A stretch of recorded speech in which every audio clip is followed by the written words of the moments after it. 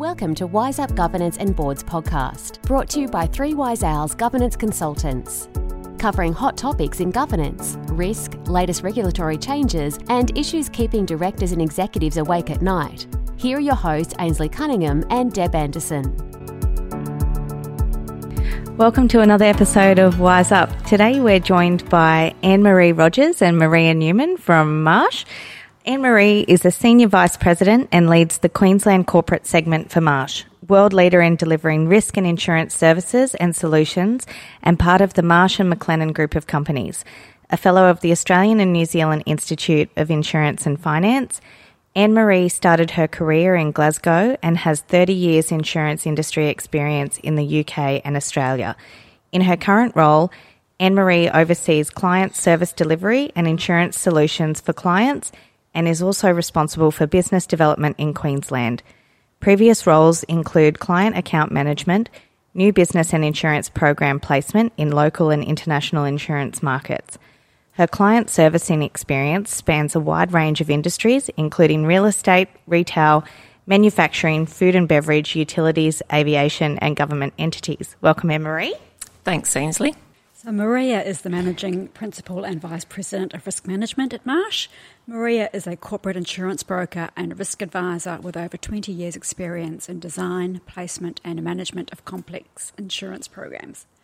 Maria is an accountant by trade, having completed a Bachelor of Business with a major in accounting and a Master of Business Administration with a finance major through QUT's Business Graduate School of Business. In her current role, Maria works with a diverse range of clients from ASX 200 and multinational companies to government-owned corporations across several industry sectors, including real estate, retail and consumer goods, infrastructure, manufacturing and aged care.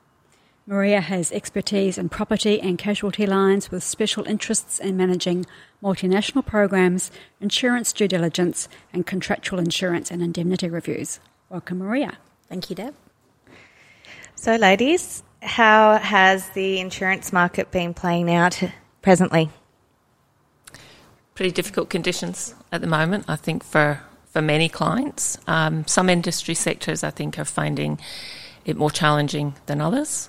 And obviously, depending on the size of your organisation and the amount of capacity, etc., that you're looking to for the market to provide to you, you might find that pretty challenging, particularly around directors and officers' liability, as we were talking earlier, but also even on the property side, depending on the industry sector and whether it's considered high hazard or.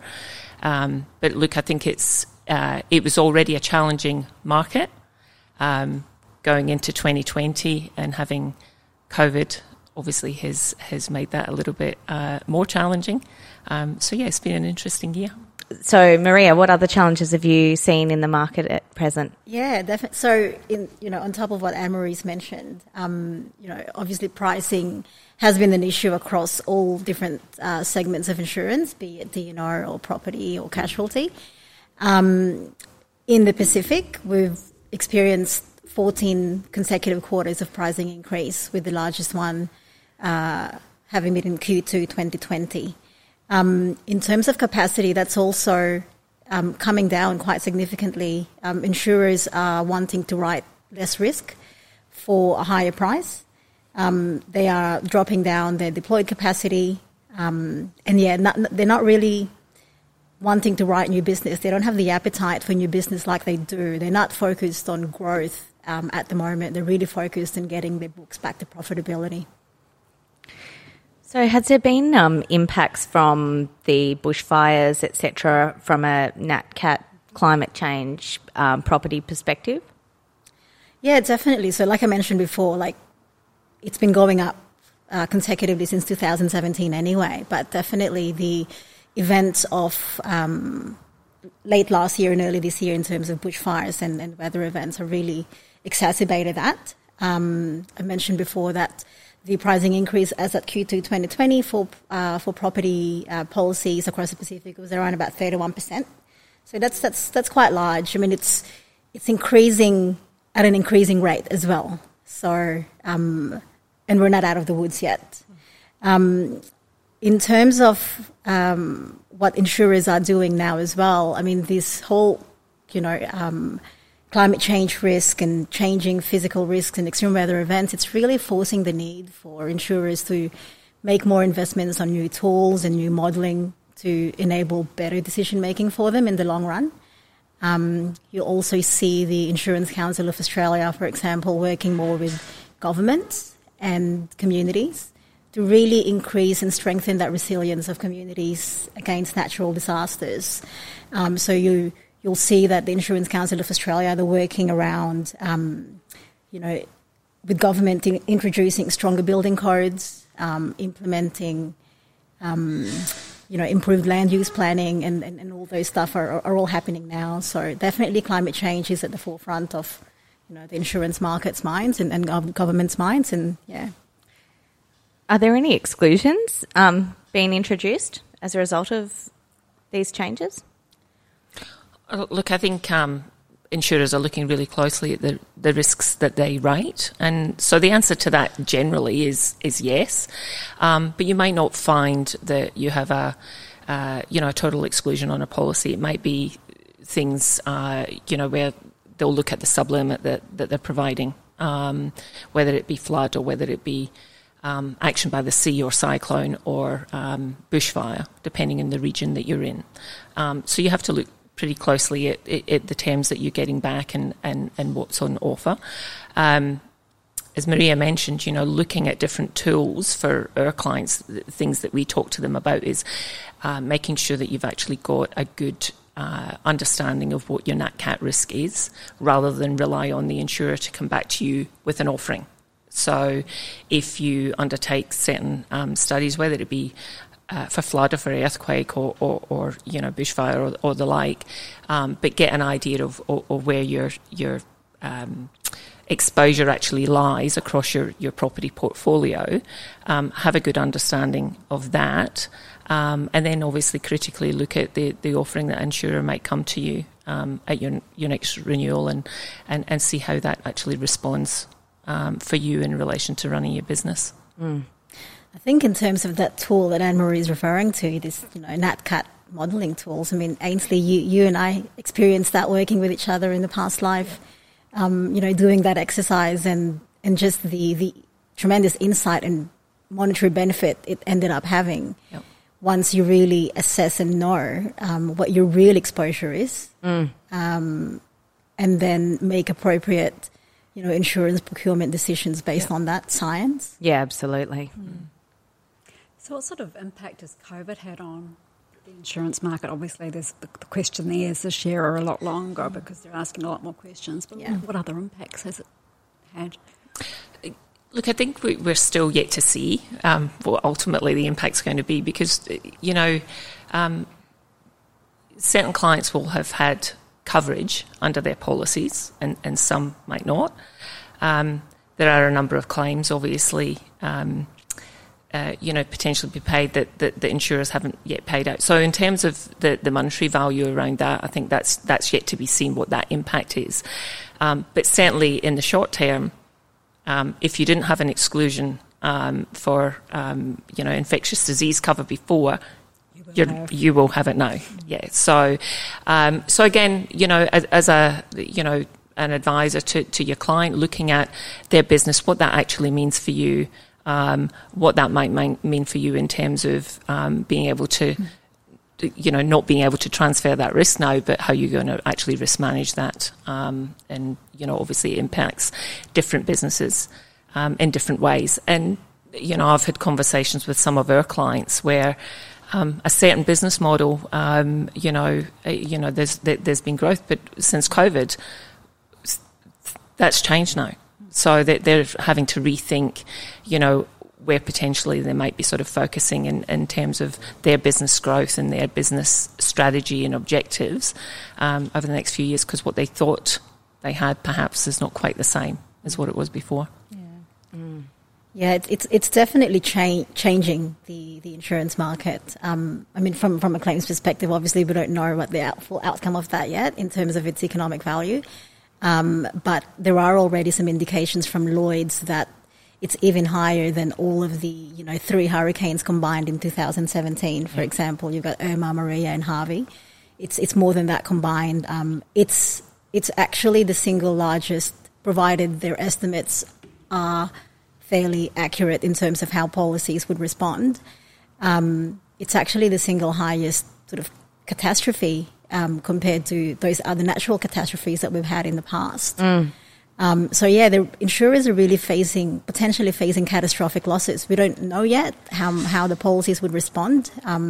It really depends on and I'm talking about business interruption losses here, because that's where most of the contention is in. You've got event cancellation claims and travel claims. They're pretty straightforward. We pretty much know what the outcome of claims from those policies are. But in terms of, D&O claims or liability claims and property claims, there's still a long way to go before we really know what that looks like. In the UK, they just passed a decision, the UK High Court, for that FCA test case.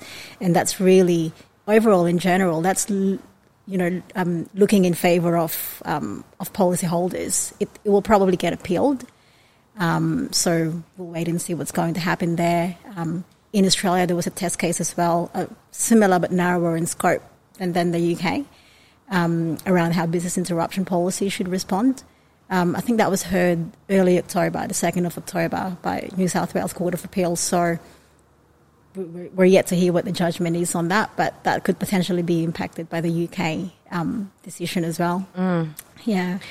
And I kind of wonder how the cruise industry will be impacted, because they're kind of twofold in terms of business interruption. They're losing in the millions on a daily basis, as well as the potential for liability and class action sort of claims being brought against them by, passengers or people who've lost their lives. Definitely. It's not surprising. When we hear about it, we shouldn't be surprised that, a class action of some sort has been brought against, because, it's probably bound to happen. So obviously, as a risk manager, insurance is predominantly a risk transfer strategy, but with almost 2/3 of the damage off the back of natural catastrophe in the US being uninsured, that would leave millions of people and businesses exposed to a large protection gap. What can businesses be doing to strengthen resilience against climate change and natural catastrophes going forward? Well, we've touched on it a little bit already in terms of NatCat modelling. Okay, so having an understanding of your risk is probably the most crucial thing, because, like you say, you can't simply just transfer that. Depending on the assets that you have, and you can look at it in a couple of different ways. You can have an accumulation of assets in a high hazard area, or you can have linear assets which might cross a number of different areas. Looking at it from a NatCat modelling perspective, it's one of the things that Marsh advises its clients, get a good idea around what that looks like for you, so that you can make an informed decision in terms of, if you can buy insurance, you know what limit you need to buy. So you can obviously optimise the premium spend. Equally, if you have, you might be prepared to take higher retention levels on certain types of catastrophe losses, if that obviously suits your organisation. Other areas, whether it be flood, cyclone, again, the same thing applies. It really is just getting that understanding of what your exposure is. If you can buy insurance, how affordable that's going to be for you, and make the decisions from there.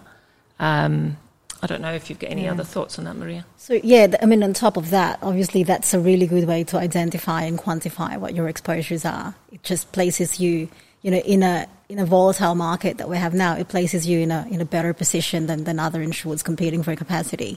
But in addition to that, I think really looking at managing the implications of, natural catastrophes and climate change risks, looking at the implications of that to your business, reviewing your business's resiliency plans, your business continuity plannings, asset and supply chain resiliency, all those stuff. That's one of the best ways to really look at how those risks are implicating on your business and how you can manage that. I suppose one of the things as well is that, when you're actually looking to ensure this, and Ainsley's Maria said you've had experience of this before, you look at something, you say, well, look, I might need $20 million worth of cover, but unless you actually go through that exercise and actually understand why that is the case, you could be putting yourself in a position that you're buying cover in areas that doesn't have that same level of exposure. So it's making sure that the underwriter who might be rating your risks knows what that exposure is. You may also say to me, yeah, but surely they do their own modelling, and they probably do. But they're not always necessarily, depending on where they're located. Quite often, if you're transferring risk into an underwriter in London, for example, they might not be buying the most up-to-date modelling software. Okay, so being able to be in control of what you're actually presenting to the market, and this is the key thing, is the presentation to the market and painting your risk in the best light that you can. That's where you get the advantages as well. We've got this running joke in the industry that London underwriters just think that the whole of Queensland is either underwater or on fire. So they don't really know. If you say Brisbane, they think it's all flood zone. Yeah, it's not. So in terms of climate change, are you seeing insurers expecting carbon emission reduction targets for clients, or not quite yet? Not quite yet. I don't think. Yeah, we're not seeing that yet. Obviously, I think they factor that into their modelling, but yeah, it's not something that they are sort of pushing on clients. I don't think they really can do that yet. Yeah. I think it's interesting. Maria and I were having a chat in the last couple of days, and probably something that you're aware of, Marsh and McLennan participates in the World Economic the production of the Global Risk Report, the World Economic Forum, along with Zurich and Tunis and others. So it gives you a broad brush or a broad sort of spectrum of views across business and government and academia, etc., in terms of what the top risks are. That report was released February 2020, and that virtually all of the top 10 risks were all environmental or climate change related. That's what people were focusing on. So yeah, whilst insurers are obviously looking closely at that, our clients and businesses are looking at that as well. It's seen as a major focus for them in terms of not only just buying insurance, but in terms of their own risk management and their own how they're running their business. And I think too, with change of government, etc., globally, there could be some sort of government mandated targets. Yeah, absolutely. So in terms of directors and officers insurance renewals, what are some of the challenges that companies are facing with their insurance renewals? Fun topic. Fun topic for most directors and officers. So, definitely pricing and capacity. They're the two main challenges that insureds are now facing. So, according to Marsh's benchmarking data for ASX 200 clients, renewals in the first 2 quarters of this year, premium spend in that space is up 170% on average. In some extreme cases, they're up 600%. And then retentions are soaring as well, up to 300%. Worryingly as well is the shareholder or the securities class action that's impacting on the ASX listed company space. That's reverberating as well into all of the D&O policies for small to medium-sized enterprises and not-for-profits. So for some not-for-profits and SMEs, it's actually getting to the point of unaffordability now. So across Marsh's SME and not-for-profit clients, renewals this year are up anywhere from 40% to 200%. Retentions for ASX listed clients are, soaring into the tens of millions, and in some cases, some extreme cases, hundreds of millions.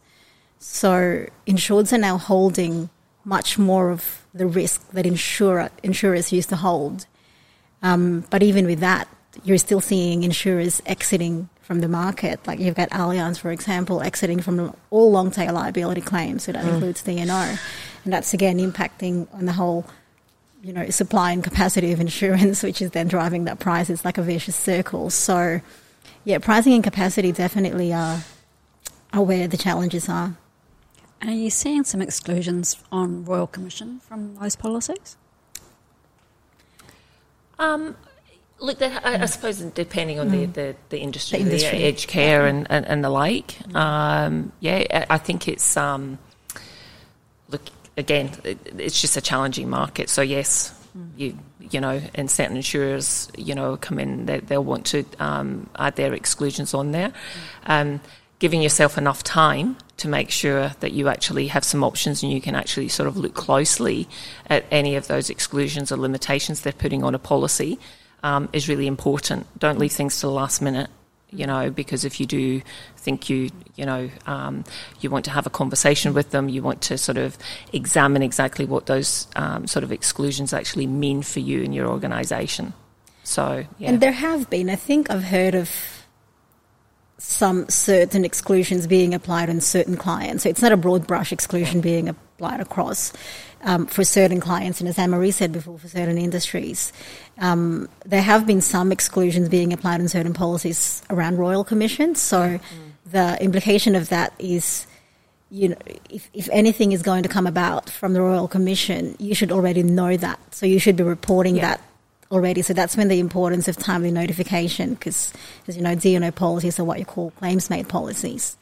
So the importance of timely notification comes in, because the intention of the exclusion is that notify to us now everything that could come out of a Royal Commission before your renewal, because if you notify us after your renewal when the exclusion comes in, then it's no longer covered. So clients, insureds can still have the protection as long as they notify it before the exclusion comes on.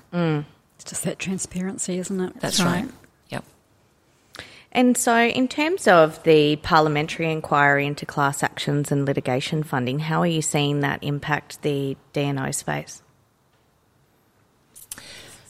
Look it will obviously have an impact. I mean, insurers, as we say, they're not necessarily going to be in a hurry to write new business, etc. So I think all of this coming in will improve the situation. But look, when Maria mentioned sort of earlier, just with COVID, I mean, when you look at potentials for class actions sort of coming in, around that, I don't think that's going to go away. I think a bit more rigour and legislation around how those can be conducted will be a good thing, and I think it will have a benefit towards how the insurance market then responds. Yeah, I echo that. I mean, it's when there are parliamentary inquiries and Royal Commissions, I mean, obviously what comes out of that is increased pressure in terms of higher levels of compliance and standards.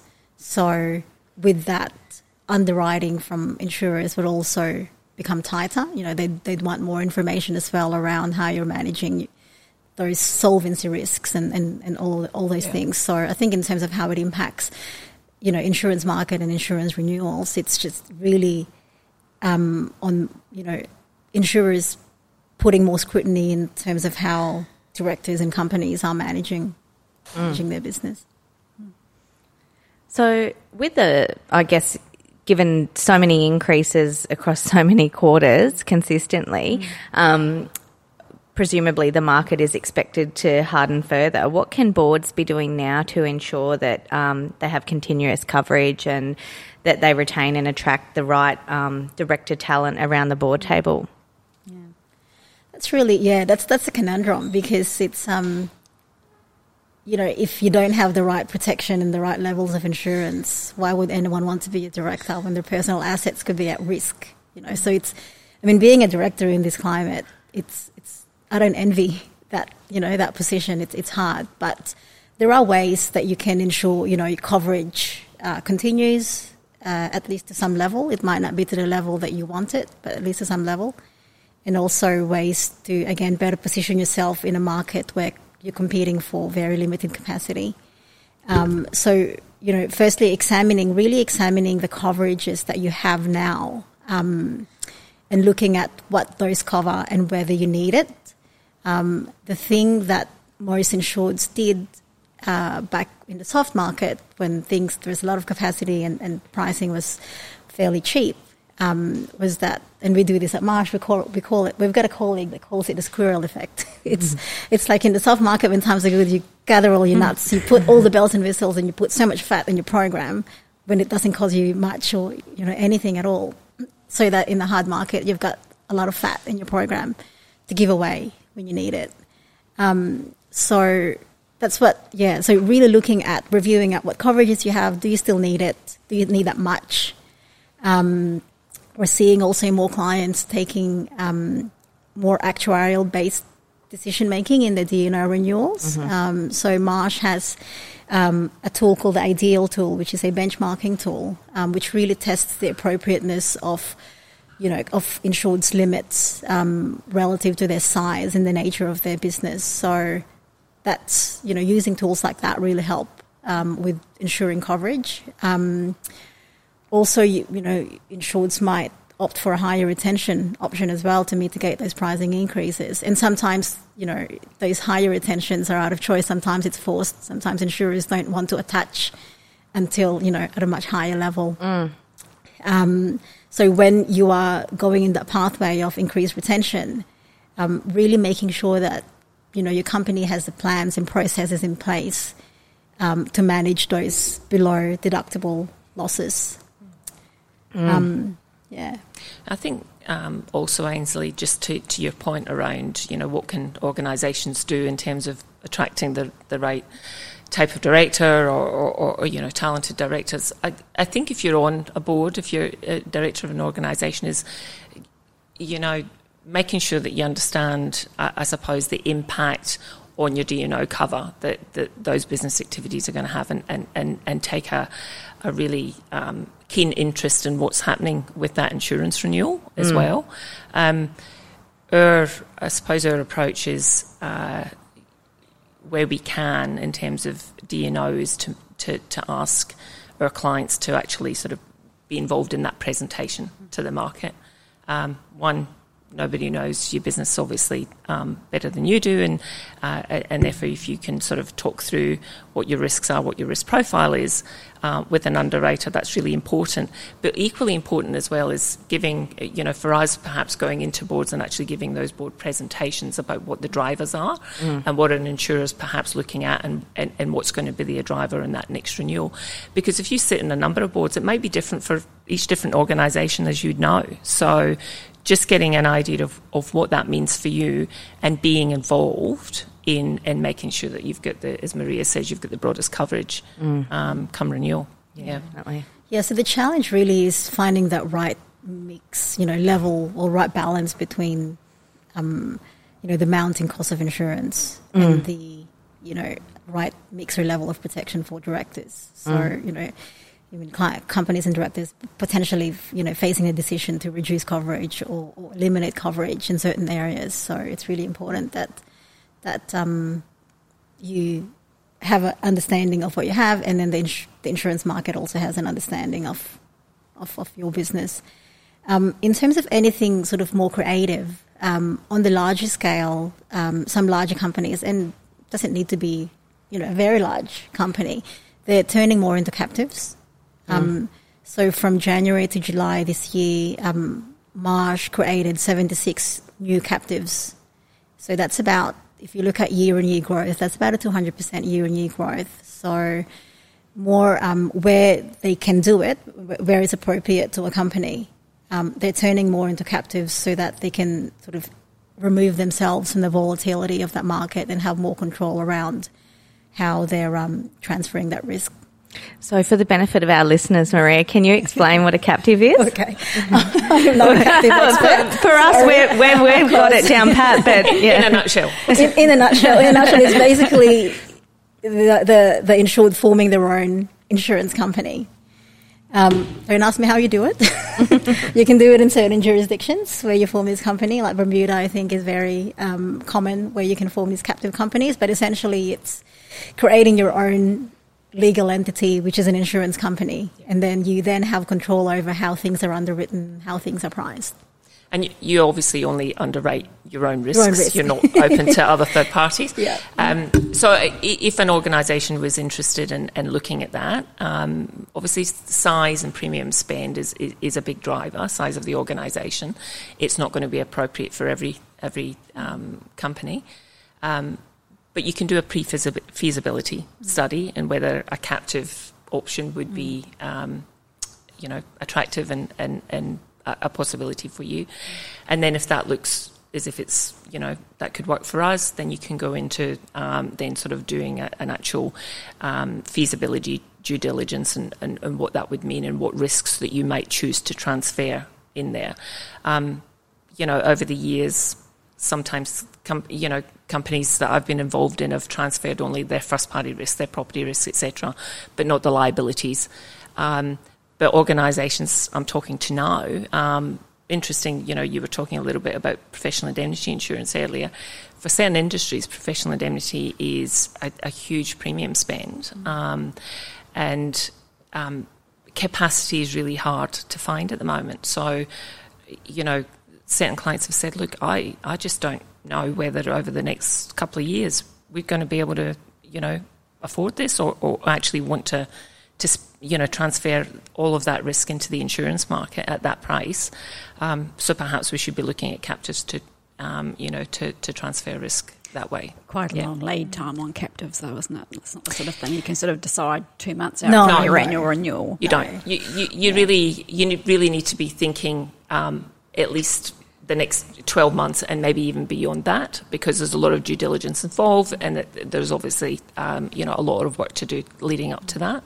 I suppose on that point there are other alternate risk transfer ideas such as discretionary trusts and the self captives, which might be a little bit more straightforward. But yeah, look, again, discretionary trusts for certain clients is a way that some of our clients have sort of been going. Different risks are probably work better than others, depending on things like claims and what that looks like. So you've really got to do the modelling again. You'd probably take sort of 3 to 6 months for that at a minimum as well, because you would do the modelling around what your losses would be, what the technical prices being transferred into the market are, and how you would set the price for the discretionary trust. But at the end of the day, what it gives you is a bit more control and not just riding that market cycle and waiting for things to get better. Yeah. And do you still use market assessments in terms of obtaining quotes from the market to price your captive accordingly for future renewals? You would. So essentially what you're doing is the captive underwrites the risk, but then you're looking to reinsurers to then sort of reinsure out. So essentially that's the same process. Yeah. So in terms of historically where D&O cover has been hard to obtain and Australian markets have looked overseas and predominantly London market to obtain cover, have you seen a change in their appetite as well recently? Yeah, for sure. Yeah. Look, it's I think that there's been a contraction in that market as well. I think there's been price increases. London's not the only, I suppose, market entry point that you would want to look at.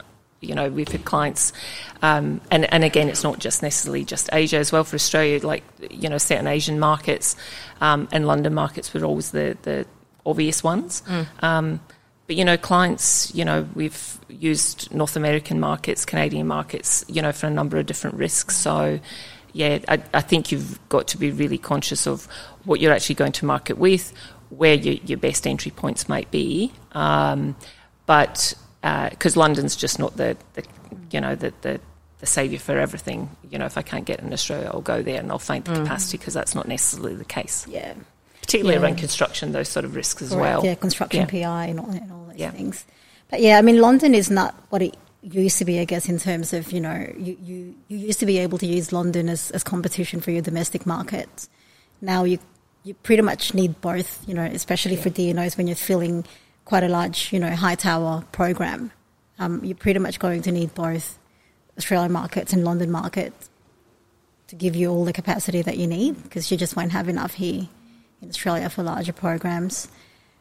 And I guess in terms of profitability in London as well, I know like Lloyd's of London has undergone sort of review of their syndicates and the profitability of their syndicates, and some syndicates, well, all the syndicates were forced to sort of revise their business plan and present that to Lloyd's as to why they should continue on, and some couldn't really come up with a plan to be able to continue profitably. So there are actually a number of syndicates that have been shut down. So that, again, reduces that capacity available in the market. So with those sort of high tower programs, are you seeing an increase in the number of layers? Yeah. Because what's happening now is, again, in the soft market, you used to be able to get a primary limit for, say, 20 million or 30 million. You're not really getting those primary limits now. I think you'd probably be more likely to get 5 million or 10 million limits now. So you really need more insurers to jump in and fill that tower if you want to maintain that limit. Some are even forced to have a lower limit because they just can't fill it with enough capacity. And obviously that will have potentially an impact on price as well. Yeah. The more insurers you have there, then the more. Yeah. So I think you said before that there's been some insurers like Allianz that are sort of pulling out of the market. Have we got any new entrants coming into the market? Not really. I mean, in Australia, Berkshire Hathaway, they've been around for a couple of years now. They're doing really well. They have a different business model where they don't use reinsurance, so everything is underwritten. Everything comes out of their balance sheet when they pay out claims. So they have a slightly different way of underwriting. It needs to be a really good risk for them to underwrite it. But yeah, I mean, if anything, there's just consolidation of insurers that's even driving the capacity down. Like you've got AXA XL, or you had XL Catlin, and then now AXA XL, Chubb and Ace, two really large insurance companies globally, and have now merged. So all this consolidation, there's companies exiting, but there's really no one new coming in. I suppose what I would say is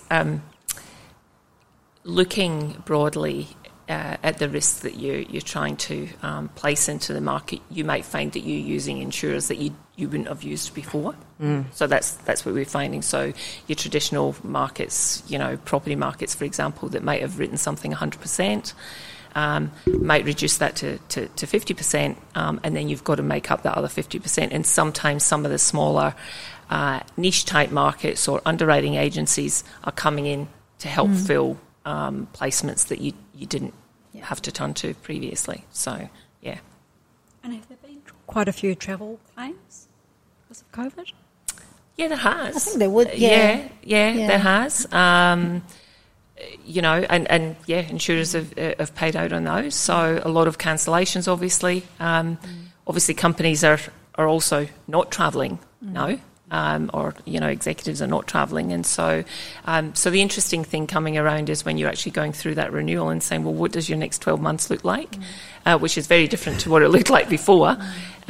So making sure that you can actually sort of, most organisations are maintaining cover, but in a different way. So you might be paying, say, a minimum deposit premium and then sort of looking to sort of make a declaration to insurers sort of later in the year rather than sort of declaring trips that you probably not won't be taking. Not going to have international travel in the next 12 months. No. And that's the thing is because there's this economic contraction. Means you have less people traveling. Businesses are earning less money, less revenue. There's that. That's really seeing insurance companies lose premium volume as well from this downturn in the economy. So they will have to make up that lost premium volume somewhere else through, again, further increases in what's already increasing. Are you seeing, as a result of COVID, with a lot of people working from home and things like that, are you seeing any changes to EPL or any type of sort of programs like that are around employees? Employees. Nothing in terms of changes. Nothing marked. I mean, it's a professional risks product, and therefore it's a difficult market. So our company's seeing increases and some limitations across those covers. Yes, to a certain degree. I think in terms of how you actually manage your workforce is certainly of interest to those insurers who are writing that. So they want to know what your, what your strategy is, what your COVID plan is. That's a separate questionnaire completely, which has to be filled out in terms of those sort of covers. So not huge changes that I've seen for any of our clients on EPL, Maria. I don't know if not so much in terms of policies itself, in terms of terms and conditions or premiums and exclusions. But more so, I mean, we're probably still yet to see it if it happens. But there's definitely, a changing risk or an increased risk in terms of, workers' compensation policies. I think more. I know we did it at Marsh where we all had to make sure we're all ergonomically assessed and things like that at home. So there's definitely increased risks to your workforce and their well-being from that. In terms of the EPL, look, we're yet to see it, I think, because, again, speaking about the economic downturn and when there are employees being laid off, you'd usually typically see claims against companies coming out of, I know GFC, for example, when that happened, then there's a lot of employee layoffs happening. We did see a fair bit of claims happening in that EPL space. COVID, we're yet to see it, whether there will be some claims coming out against companies. It's a bit hard. It's a different situation because GFC was more, they're being laid off because of financial management or mismanagement, however you want to look at it. But this is COVID, and it's like it's no one's fault. It happened. Everyone's affected. So do we really want to sue? Sue the company that made us redundant or something like that for dismissal? It's a bit different context. I think too with the JobKeeper and the job seeker payments still. That's definitely helping. It's been helpful. Yeah, it's propping them up still. But certainly underwriters all take an interest in how you're actually managing that workforce. Another interesting thing is just in terms of risk management is the mental health of your employees and making sure that you're looking after. I mean, organisations that have those protocols in place and actually have sort of introduced sort of new ways of working and systems and look after their employees in that way, I think will benefit. So those are all the sort of things that underwriters are going to be really keen to understand in terms of your workforce, I think. Just like EAP programs in place correct. and things like that. That's exactly right. So definitely more information are being required because of COVID. Yeah. Well, we know ourselves even going through new renewal at the moment. So you briefly touched on it before, Anne-Marie, with exclusions around infectious diseases. So with sort of specific pandemic exclusions coming out at the moment, is that something that can actually be put on as an endorsement?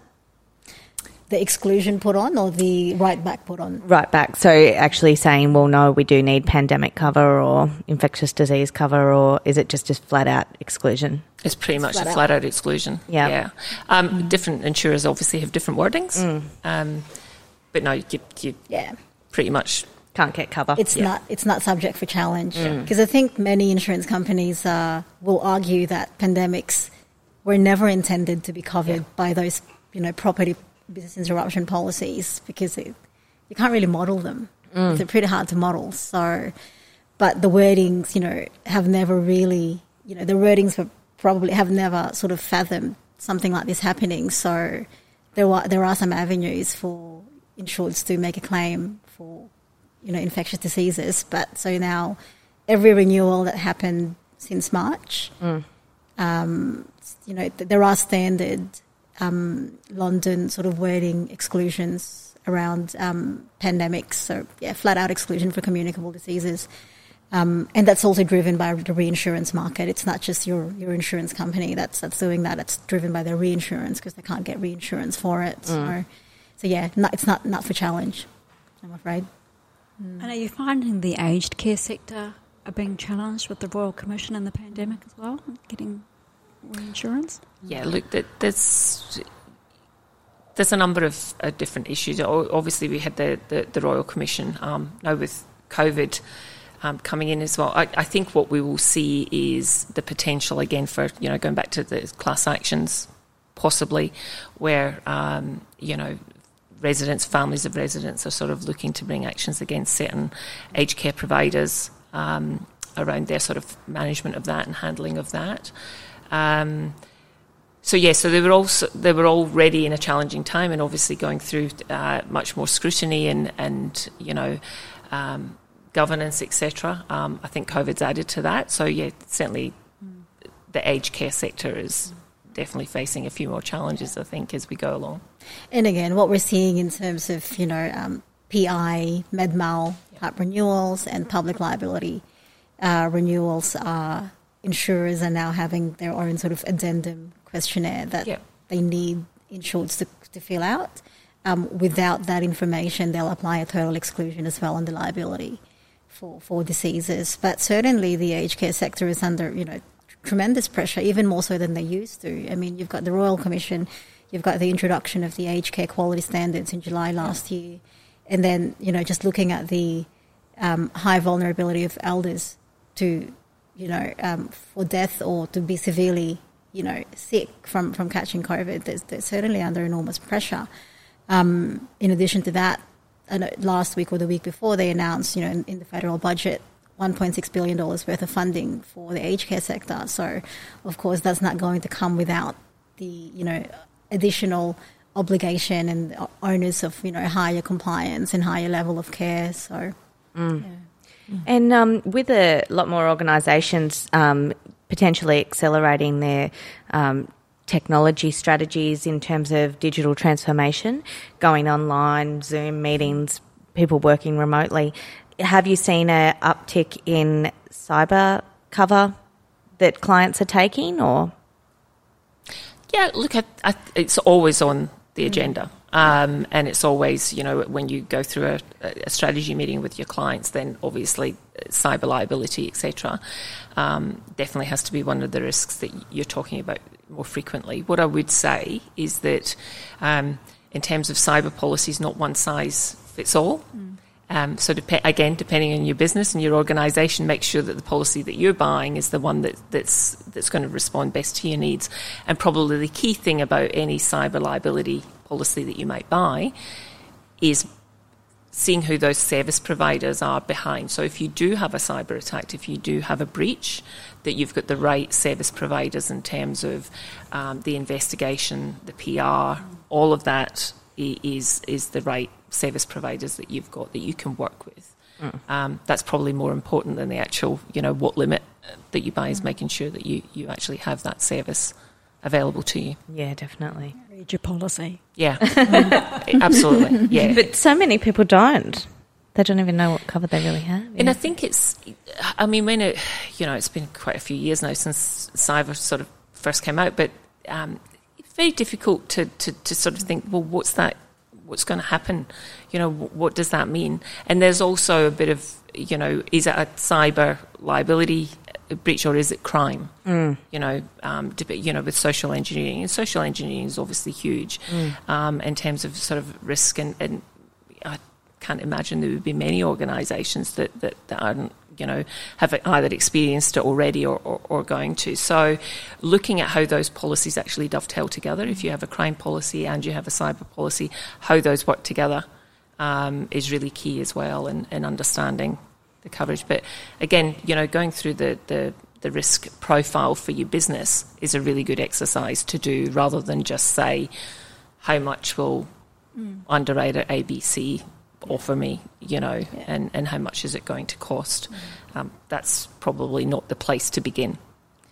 Yeah, it's not just about filling in an insurer's proposal form and say, get me quotes, and then I'll get the cheapest one. So it's not like that at all. I mean, it's, at Marsh we even do this, we have a self-assessment form which really looks at the level of cyber maturity of the particular business. And that also translates into a proposal form to the insurance market. So insurance market accepts it as a proposal form. So that's a really good start, because it gives you an idea of where you're at with your cyber maturity, where you need improvement in your cyber resiliency, and then what's the appropriate policy that suits that. Well, I think that's about all we have time for today, ladies. Is there any sort of top tips you wanted to leave our listeners with before we wrap up today? If your insurance renewal is coming due and you're not thinking about it, I'd say start thinking about it. This is a year where you have to allow yourself as much time as possible, not just to go out to market and get alternatives, but to actually think about what you're purchasing and how much that might cost you. So if your broker hasn't spoken to you about insurance that's due either in the next 3 months or 6 months, you should be thinking about it really carefully, because it's not going to be a case of, look, it'll all work out. Some clients are finding that it doesn't quite work out as they were expecting. There's a lot of surprises. So if you're not there early, then you'll get your surprise in the last minute, and you're forced with terms and conditions that you're not necessarily happy with. Great tips, ladies. All right, well, thank you so much for joining us today, Anne-Marie and Maria. A pleasure. Thank you. Thanks it's a for pleasure. having us. Thank you very much. That's all for today. Until next time, happy podcasting. And remember, if you're enjoying the show, check out our other episodes and all things governance at www.3wiseowls.com.au.